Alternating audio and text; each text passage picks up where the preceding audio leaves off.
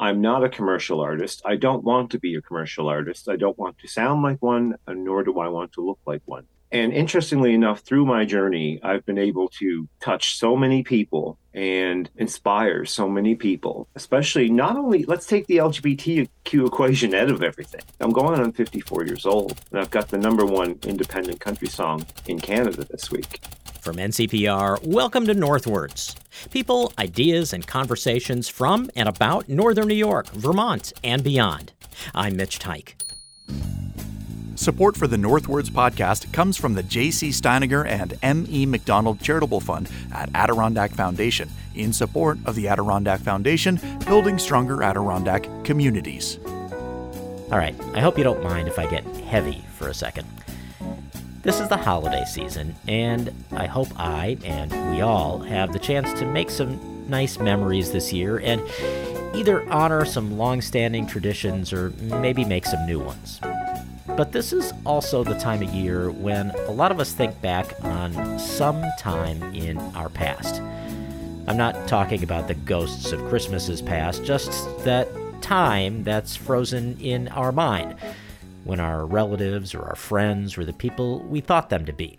Maybe your grandparents are there, or your parents, or maybe it's your kids at their ideal ages. Just those fleeting images you remember fondly or wistfully that you wish you could bottle up for a day when you need them.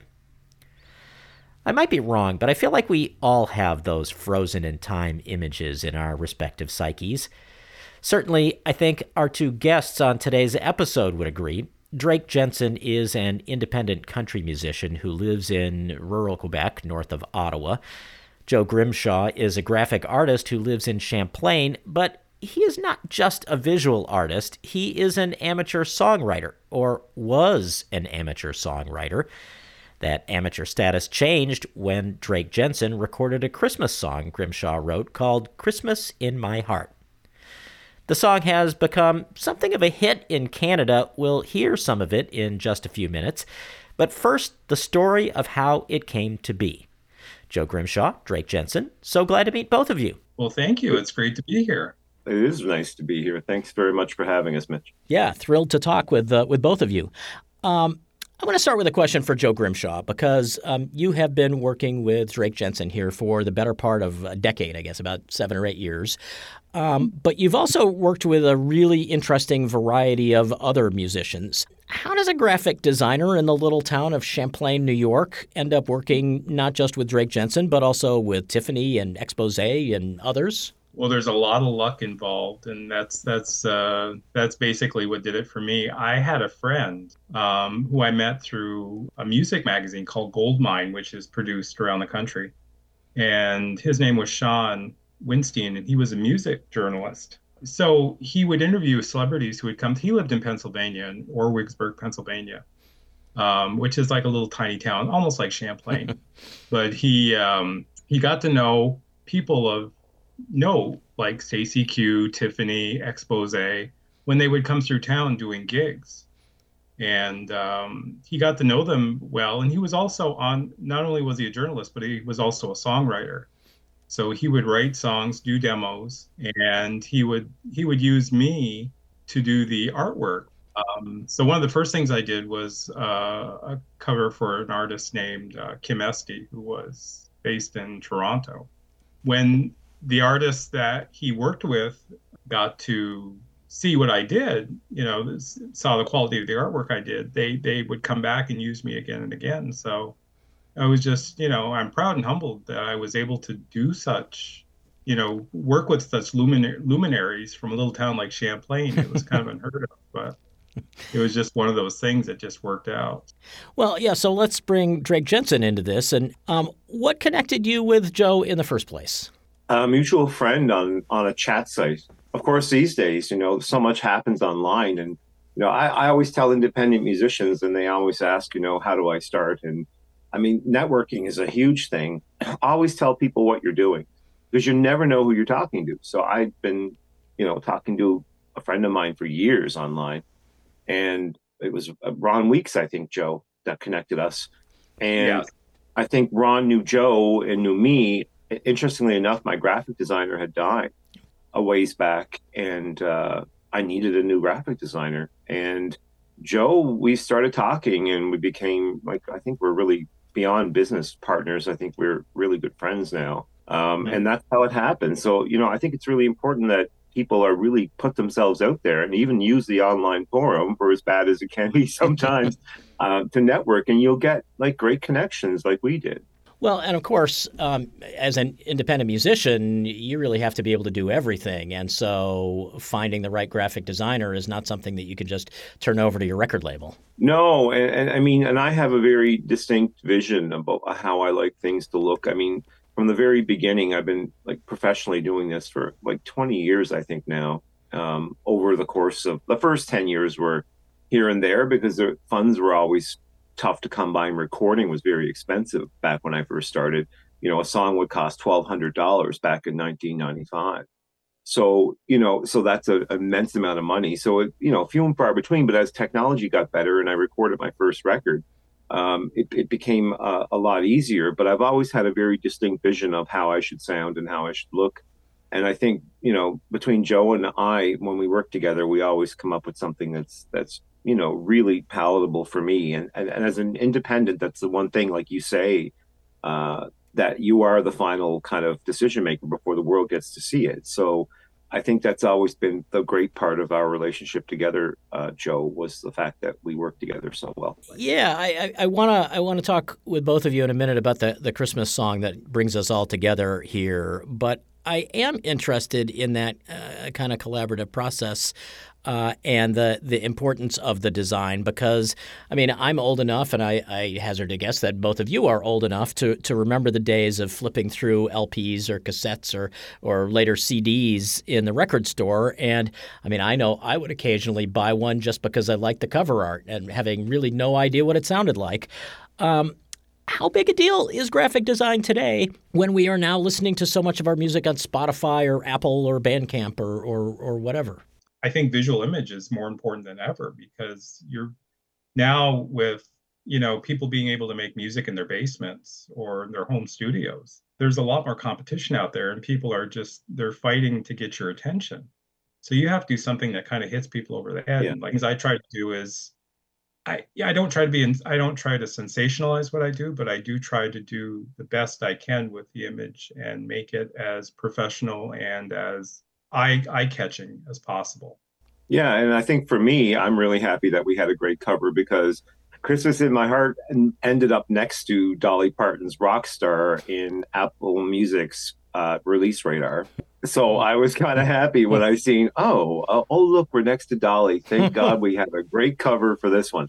No, but it just goes to show you, right? So everybody's looking at Dolly. So not necessarily everybody's looking at us, but always in popular and even in country music, I find a lot of country musicians kind of a little boring, to be very honest. And, they're wearing T-shirts and ripped up jeans, and, you've paid $300 to go see these people, and the image is just not quite there. I've always kind of been very, very careful to craft a very interesting looking image. And that's, and I'm older, so I'm even more aware of it because there's so much ageism. And I think having that, like that graphic that makes you buy, if you have something that makes you buy a record before you really know the music, then you got something special. And hopefully to God that the music is just as good as the cover. Well, and I will say, you have a way better beard than Dolly. Well, Dolly doesn't give me much beard competition. But, and I'm quite glad, but Dolly's got much better hair and other body appendages than I have. So I got to give it to Dolly. It was really nice to land next to her in Apple Music. A lot of people went, wow, you guys are like next to Dolly. I'm like, yeah, I'm like thrilled. Well, and you think about it, like when, talking about like when you would go through the LPs in the record store or whatever, the person that you would have been next to is whoever alphabetically came right after or before you. And now you're in a position where you really can end up next to Dolly because Apple decided it, or Apple's algorithm decided it. Yeah. I mean, let's face it, ABBA always had the advantage. Yeah, absolutely. This week, I don't know whether that or not, but this week we have the #1 independent country song in Canada with this song. Spectacular news. Well, I mean, so let's talk about the evolution of the song, because we've been talking about the cover art this whole time, and we haven't even talked about the song itself. Talk about how this evolved and how the collaboration, considering the two of you had only worked together when it came to graphics before. How did songwriting become part of the collaboration between the two of you? Yeah, I've been songwriting for the better part of 30 years. Most of what I've done is just basically for my own benefit as a hobby. It wasn't until I met Drake that I realized, hey, maybe I could get one of these songs actually recorded. Maybe they could actually end up, like a finished song. About 3 years ago, Drake mentioned something about doing another Christmas album or doing a song, actually.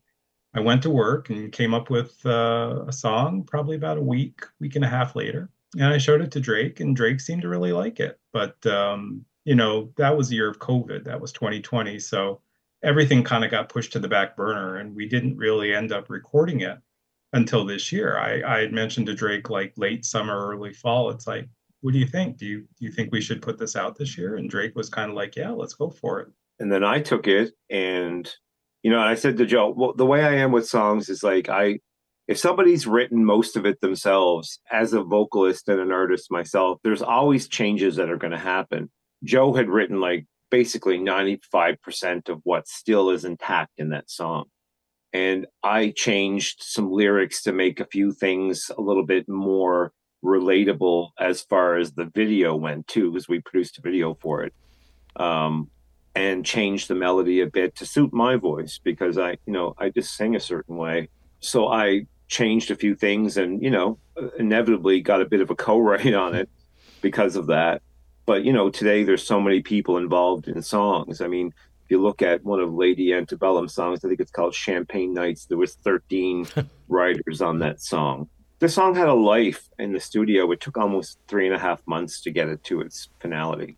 Drake did really great production, and vocal talents were amazing. And that just drove the song further than I thought it would. I mean, when you listen to the demo, I have the original demo, which basically is instrumental. And then hearing what Drake did, I mean, it just put it over the top as far as I'm concerned. Talk about the vision for this video. The video is this kind of interesting hybrid of nostalgia and kind of sepia tone looks into the past and over the top, tongue in cheek, I reckon. Talk about the vision for this video and how it affects what you ended up doing with the song. So my brother-in-law is a technology guy, and he said, I have footage from like 30 years ago. He said, and let's make a time capsule and let's show our family evolution. And the bass player, even in the bass player in the video, he's like 5 years old in some of those clips.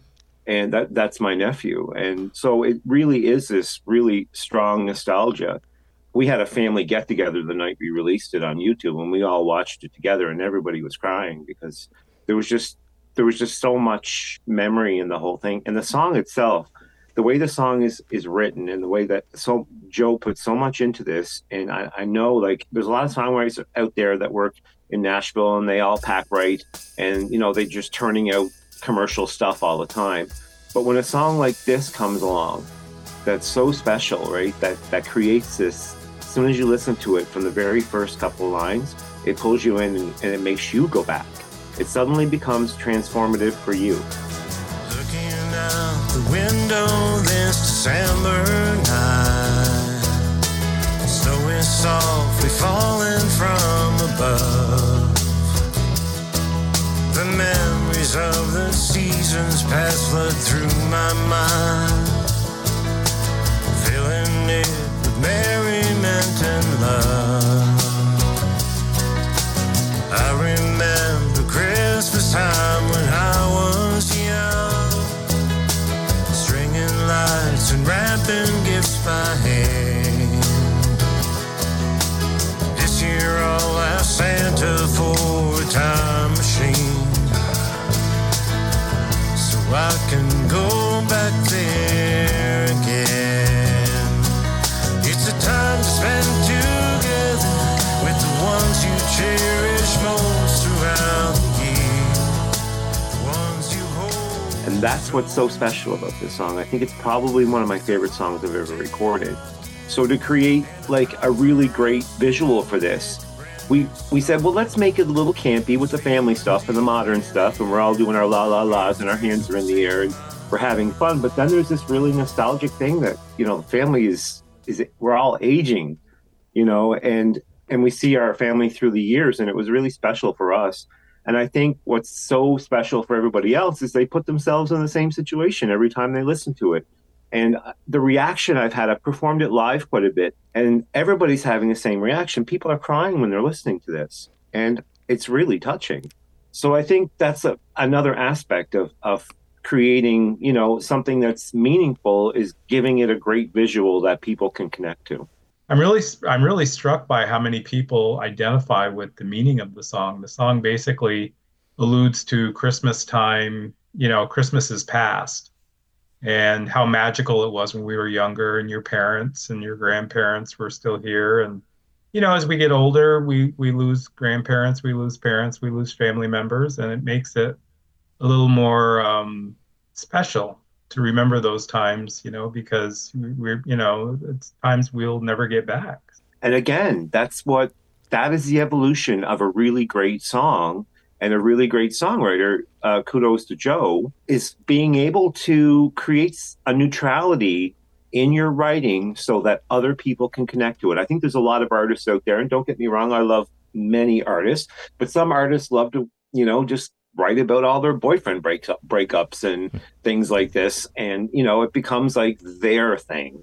And everybody's waiting for them to break up with their next boyfriend so you can hear what their relationship was like and hopefully maybe be able to relate to it.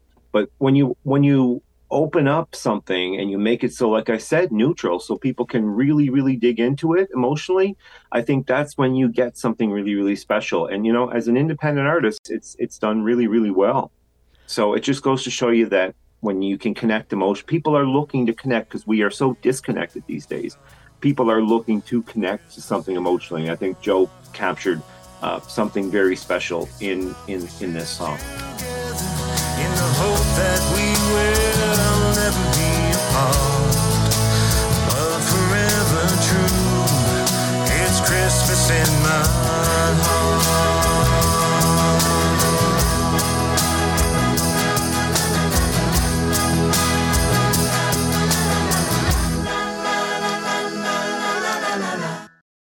How do you weigh your life or your work as an LGBTQ plus country artist with just thinking of yourself as a country artist?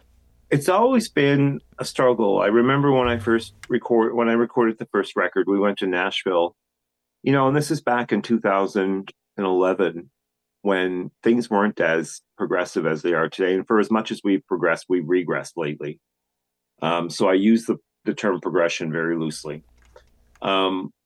I knew I had to be true to myself. I am a very honorable person. That's one thing about me. I may not always be right, but I always like to do the right thing. And I wanted to be representative to who I was and all the people that don't have the voice I have.